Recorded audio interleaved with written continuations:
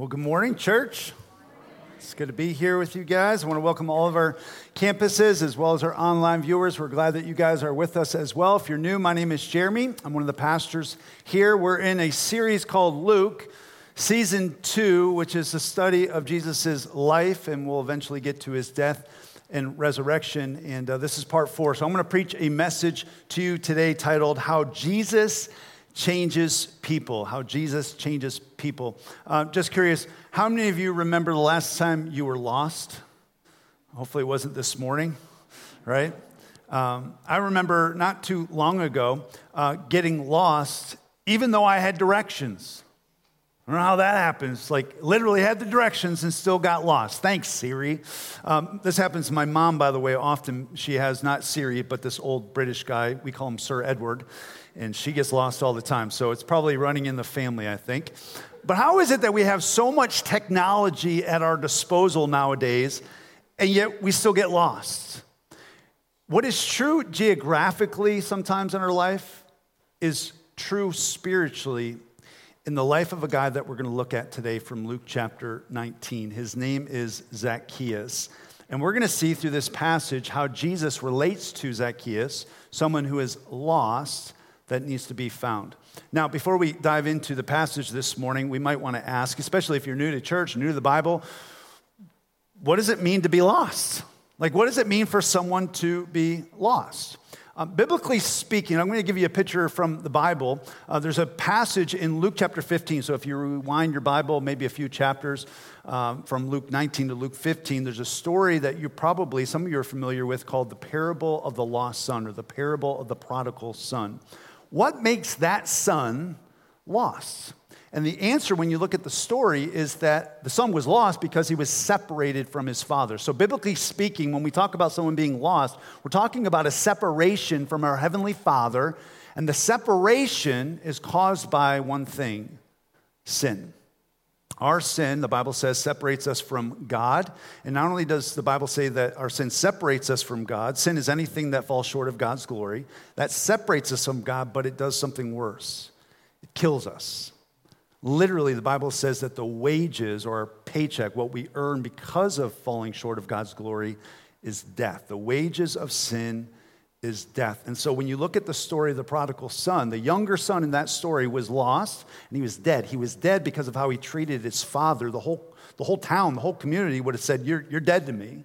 He's dead, but he's lost because he grabbed onto his inheritance, literally takes it from his father, and he wanders away into a foreign land and he squanders it on wild living.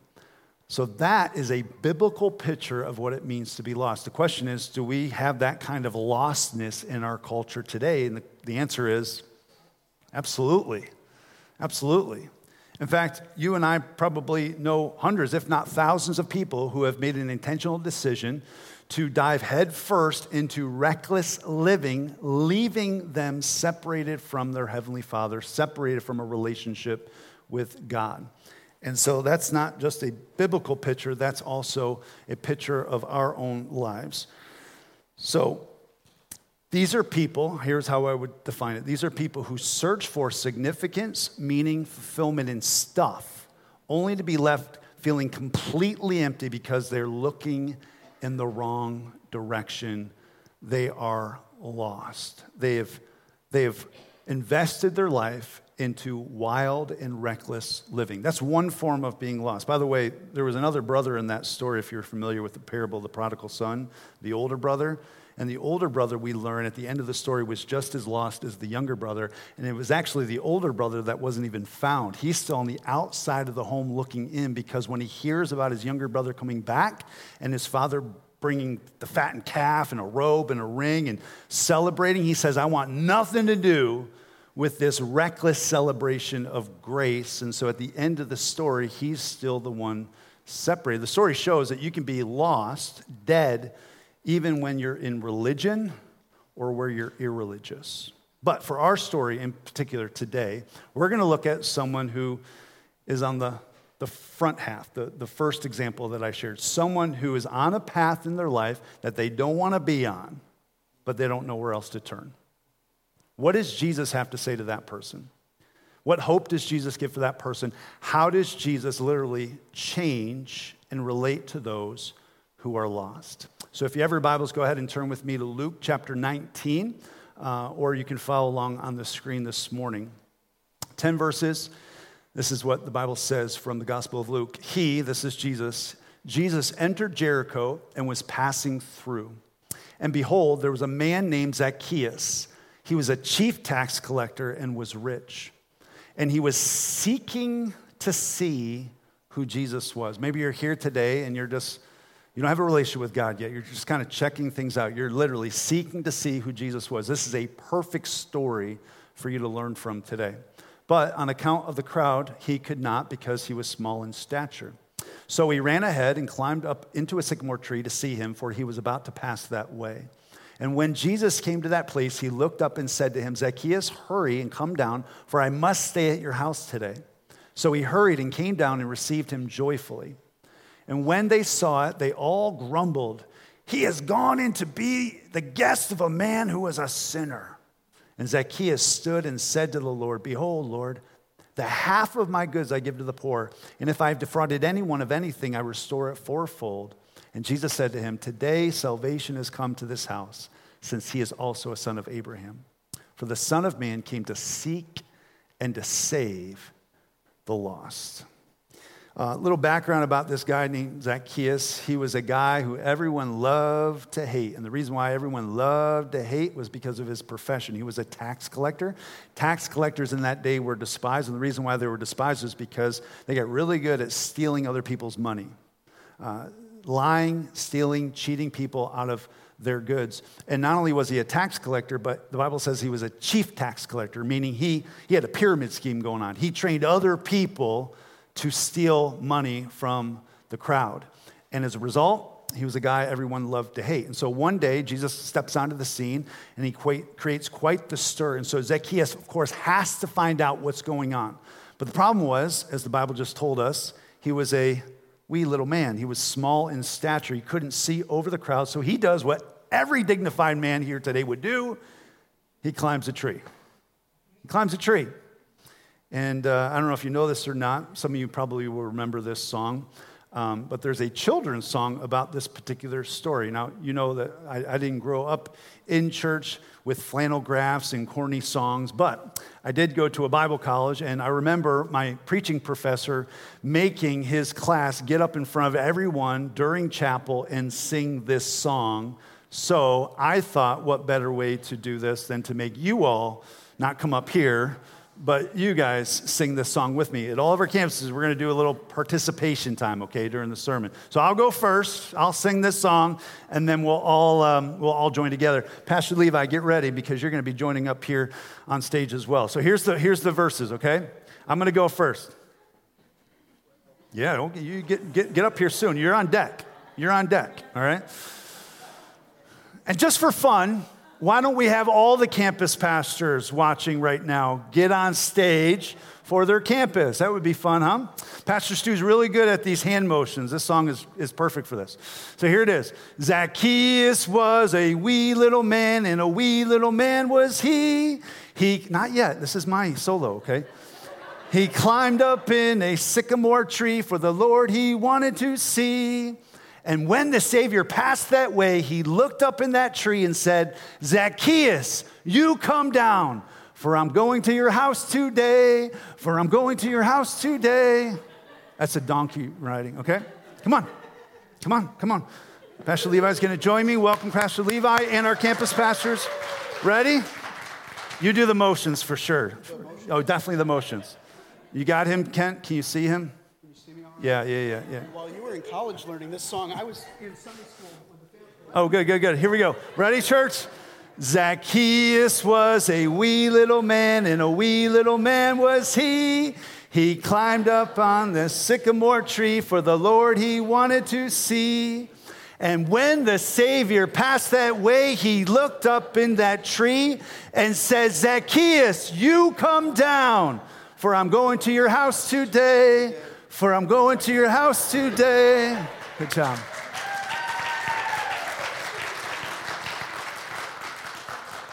How would I do? Was that the remix version? Because I don't even know if I did it right because I didn't grow up in church. But that was a good song. You're welcome. You're welcome. Now, you're welcome. Now, let's get back to the question that I want to focus on for this sermon. How does Jesus relate to lost people? What hope does he have? How does he change lost people like you and me? I've got 3 observations. Specifically, I want to show you how Jesus seeks the lost, how he stays with the lost, and how he changes the lost. That's my 3 points today. So number 1 is this. If you're following along, Jesus seeks the lost. Jesus seeks the lost. Look what it says in verse 5, the first part of verse 5. He says, when Jesus came to the place, he looked up and said to him, Zacchaeus, hurry and come down. Now keep in mind, at this point in the gospel story, Jesus is a pretty busy man. And yet he intentionally takes time out of his day to seek out Zacchaeus and pay attention to him. Why? Well, it could be because he's a man up in a tree, and that sticks out like a sore thumb, right? Could be, better yet, that he's more lost than my mom using Sir Edward. Like he's really, really in need. And Jesus does what? He looks, he stops, he pursues. This is exactly what he said in verse 10. It says, for the Son of Man, which is another title for Jesus, came to seek and to save the lost. The Son of Man came to seek and to save that which is lost. That's who Jesus is. He intentionally goes out of his way to seek people who are looking for fulfillment, who are lost, who are looking for purpose. They have no hope. Even today, the story is like 2,000 years old. Even today, Jesus is intentionally seeking the lost. So he sees this man in a tree, and he says these words, Zacchaeus. I find this interesting. Zacchaeus. Does he know who Zacchaeus is? I don't know. The text doesn't indicate that he's ever met Zacchaeus before this day, but yet Jesus knows Zacchaeus' name, which shows us a principle that we've looked at before in the scriptures, that long before Zacchaeus knew Jesus, Jesus knew Zacchaeus. Jesus not only knows his name, but he calls him by name. And the principle is the same for us as Christians. What is true of Zacchaeus is true of us. Jesus not only knows us by name, but calls us by name. I want you to stop and consider your story today. Where would you be without Jesus intentionally seeking you out? Where would you be in your life if Jesus didn't seek you out? I know for me, I would have no hope at all. I didn't always grow up as a Christian. I wasn't exposed to like good doctrine and solid sermons and Bible studies. And yet Jesus sought me out when I was in high school, when I least deserved it and certainly least expected it. And my life's been changed because he's the one that initiated that relationship. And my life has been changed forever since. You know, when I think about Jesus' hunt you down, never giving up, always and forever type of love, I'm thankful. And I'm not only thankful, but I'm reminded that he always does that. He's continually looking for people who need to be changed, who need to be found. A few weeks ago, I think it was, I shared the story where last fall I was at a pastor's retreat with 5 other pastors. We were kind of iron sharpen iron, doing some training, and we went out to eat at dinner time. It was a restaurant/bar, so 5 guys walk into a bar. Sounds like a really bad joke, but we walk into this bar, dinky bar, order some chicken wings, and we're kind of on the side, and there's like at least 12 to 15 guys at the bar just drinking.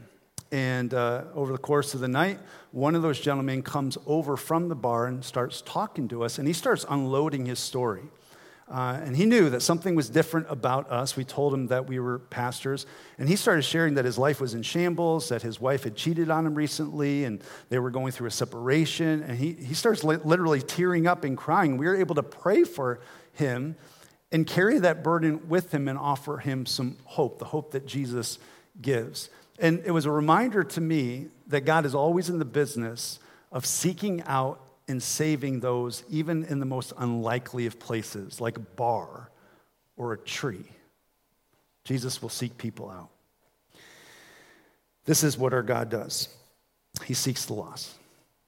Number 2, this is what Jesus does. Jesus stays with the lost.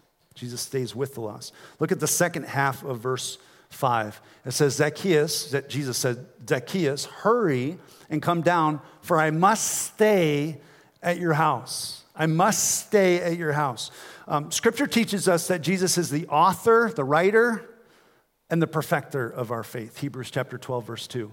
Scripture teaches us that he who began a good work will bring it to completion. Philippians 1:6. So he's the starter and he's the sustainer of our faith. And the way that he brings about that good work in our life is he comes into every area of our life to stay.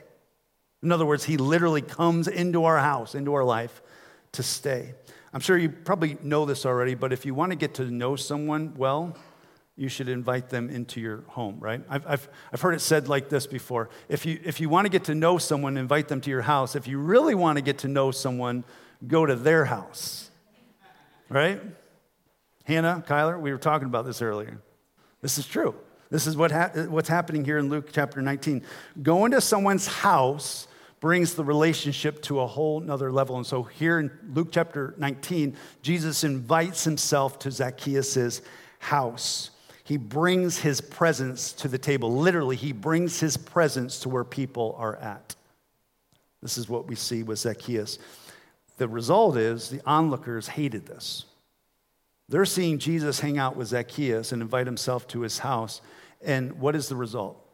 Remember what verse 7 said? Verse 7 gives us the answer. They all grumbled. He has gone in to be the guest of a man who's a sinner? They hated this.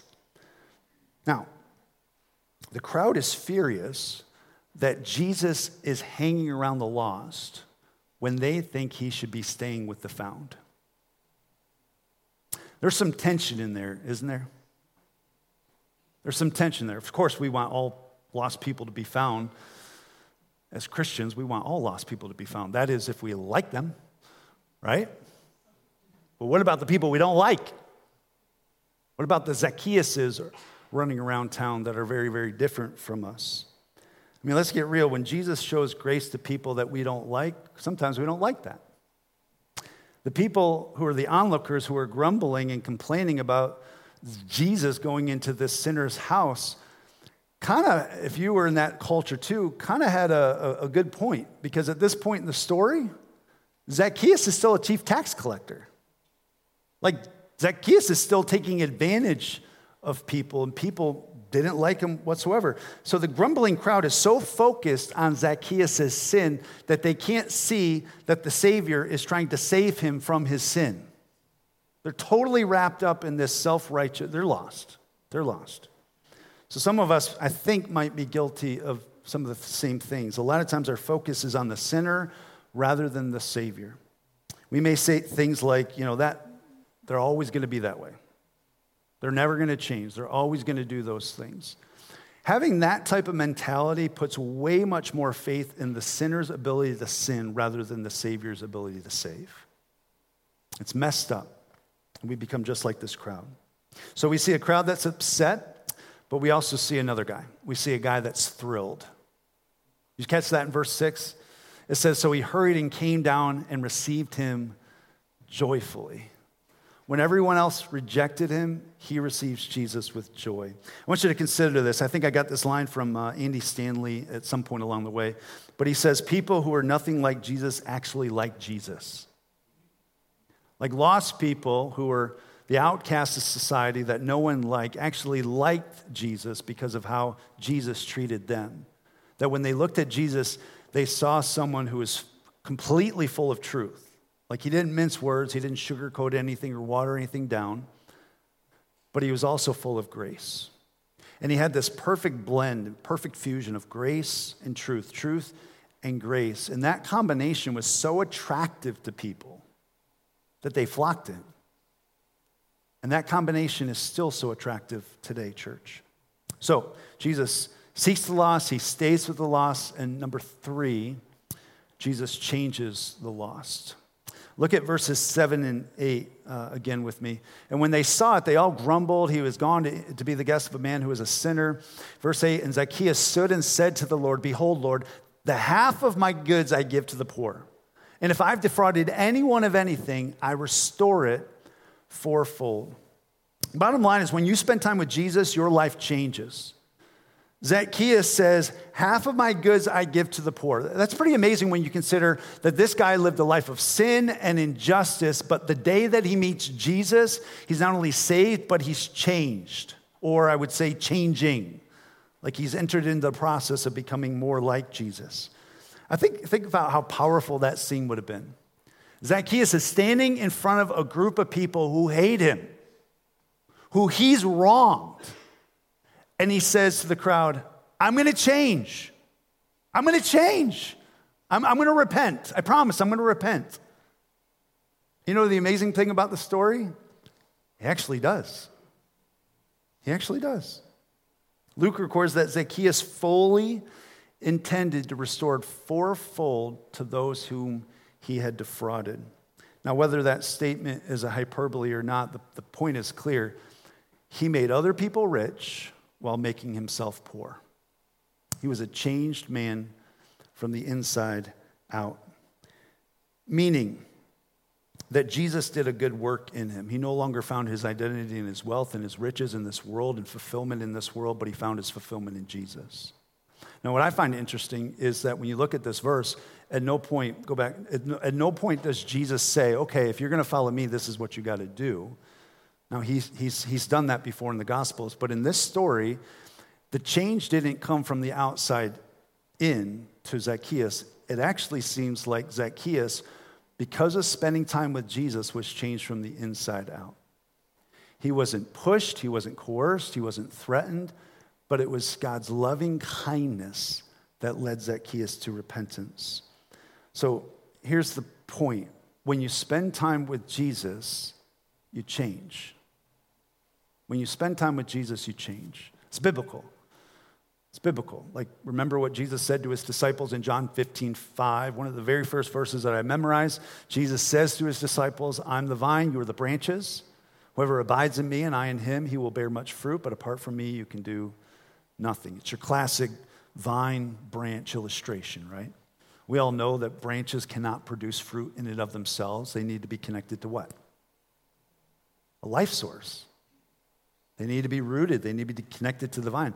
And what is true of a branch is also true of Christians. The way that we change is by staying in step with the Spirit, staying connected to the vine, being in God's Word, spending time with Jesus. And when you spend time with Jesus, he changes you.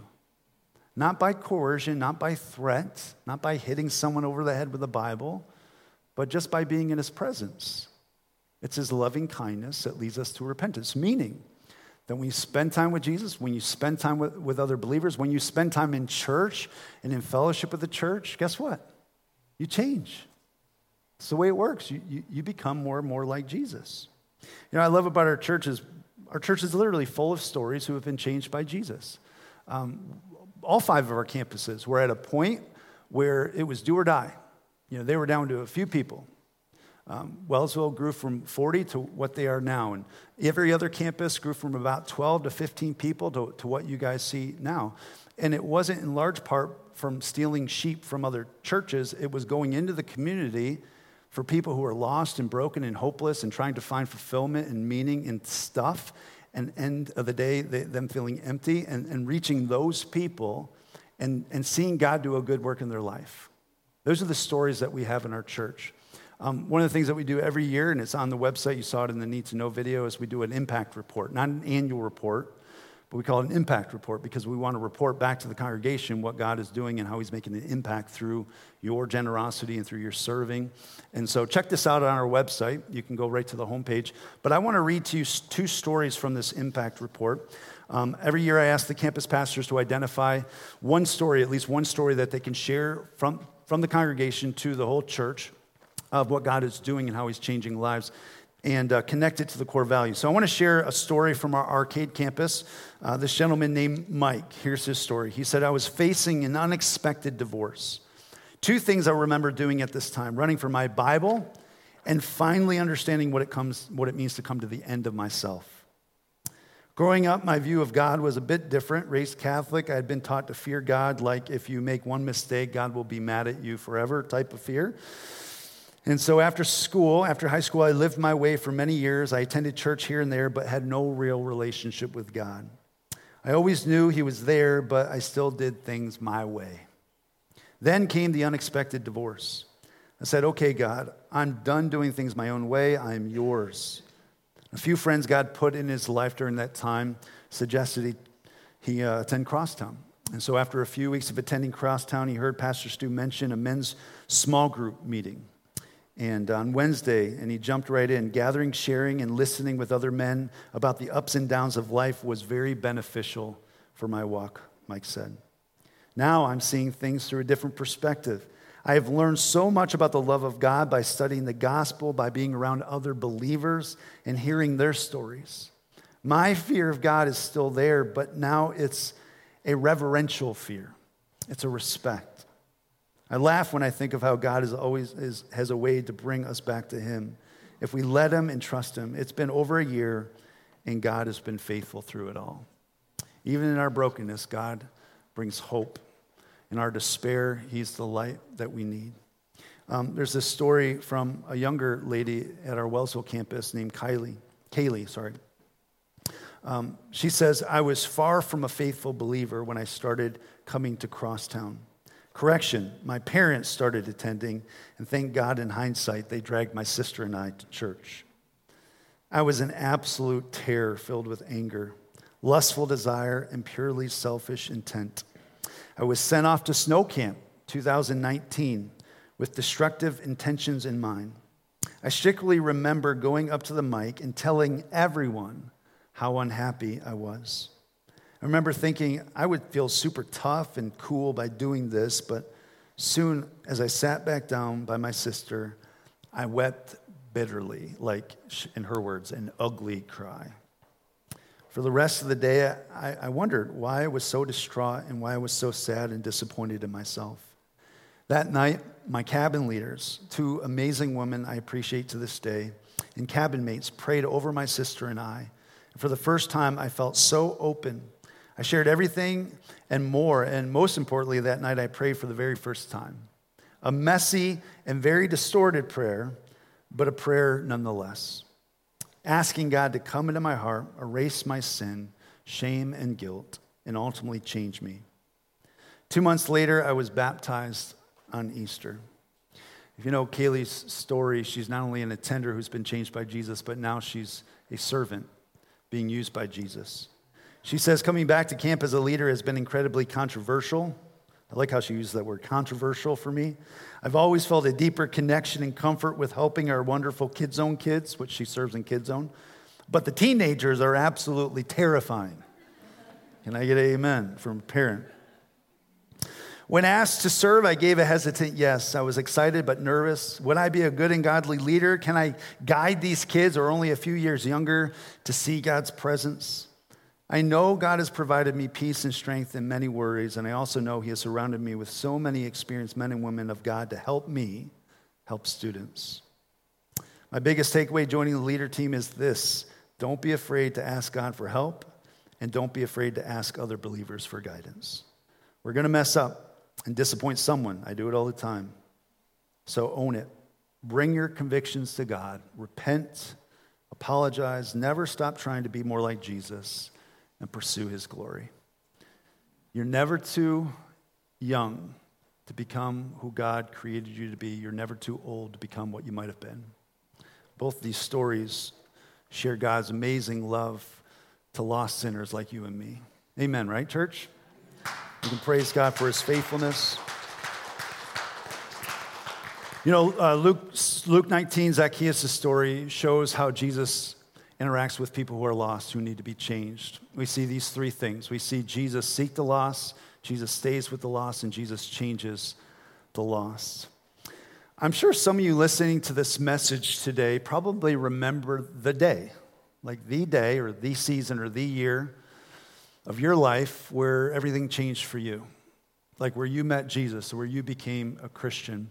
And as I was reflecting on this story, I'm thinking, I bet you Zacchaeus does as well. Like even now in heaven, like I bet you he remembers that day. Because that day wasn't just a tale in a book. It was a literal historical day some 2,000 years ago where every day thereafter was different because he met a man named Jesus. The same is true for us as well. I want you to put yourself in this story.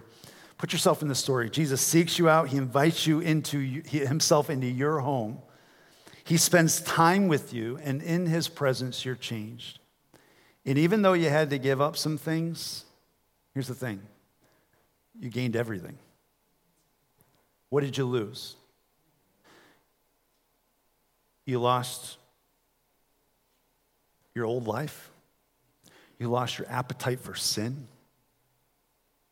You lost your desire for this world and the things of this world. You lost your shame. You lost your regret. But what did you gain? You gained everything that matters. You gained forgiveness. You gained grace. You gained mercy. You gained purpose and hope and freedom. You gained fulfillment and meaning and purpose for this life. Like literally, you gained everything. You had to give up a few things. That's Zacchaeus' story. I gotta right some wrongs. I gotta give up some things, and I gotta leave a lifestyle. But I gained Jesus, and I'm sure he is so thankful for that day making that decision. So just like Zacchaeus' story, when Jesus changes you, everything changes, but it's always for the better. 14 years ago, this was a month before my very first sermon. I think we still lived in Texas. I coordinated by email, and I asked the people of the Wellsville Alliance Church, which was the church's name at that point in time, to write a 1 to 2 page story of how God changed their life. I asked them 3 questions. What was your life before Jesus? How did you meet Jesus? And what difference has he made in your life since? And I collected those stories. And I put them in a binder, and I still have them today. And I often refer back to this very notebook to remind me why I became a pastor.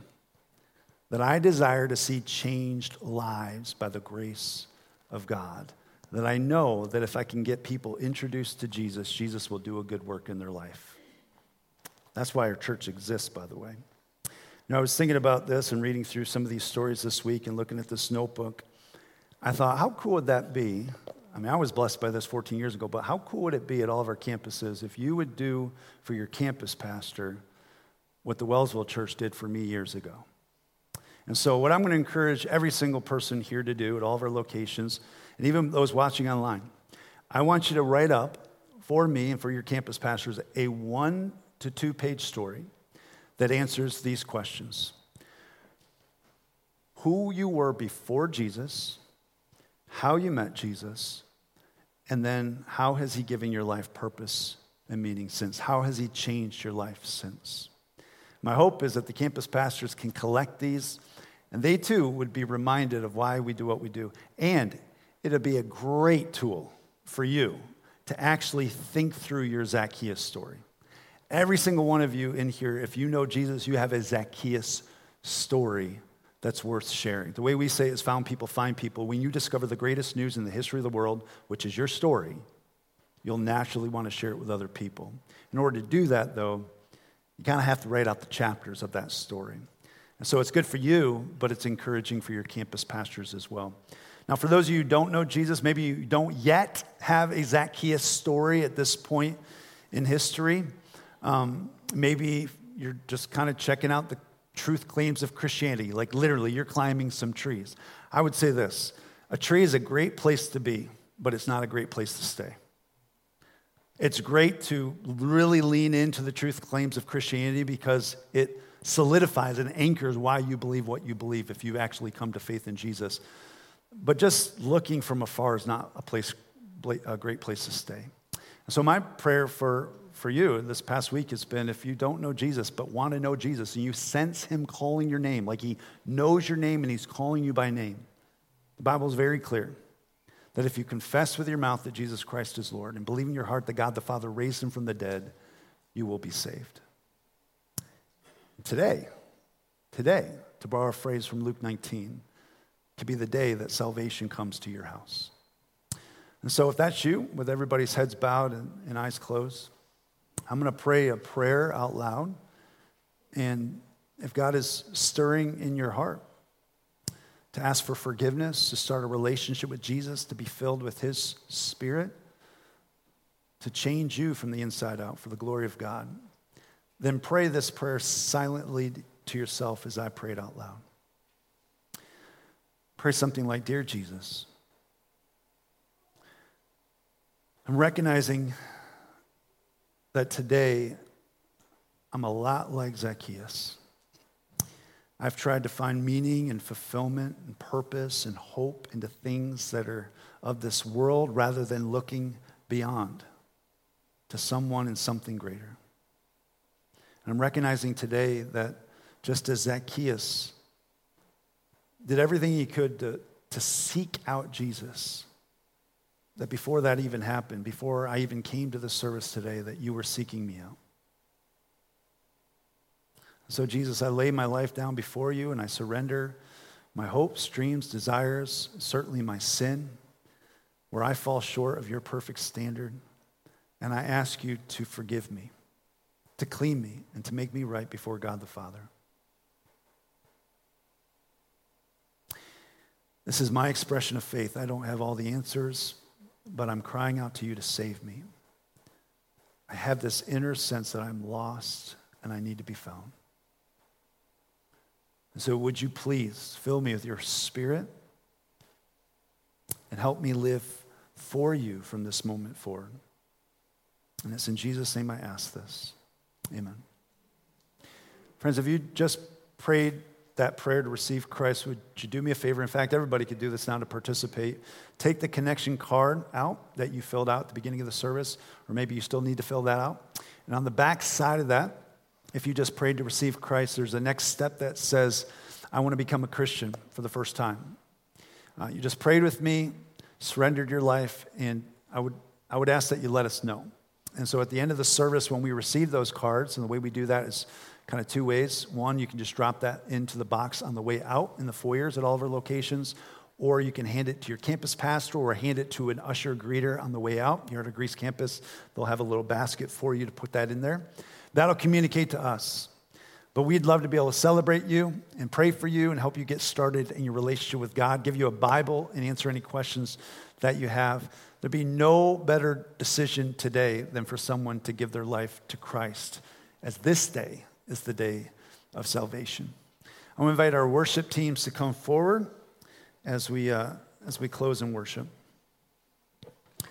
Lord, thank you for your loving kindness that led each and every one of us to repentance. Where would we be without the grace of God? Lost. That's where. We would be hopeless. We would still be on the rat treadmill of just chasing after the things of this world. Thank you for seeking us out.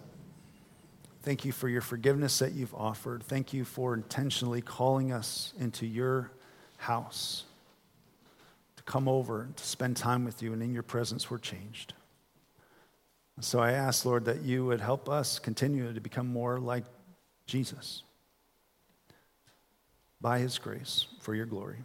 And it's in Jesus' name I ask this. Amen.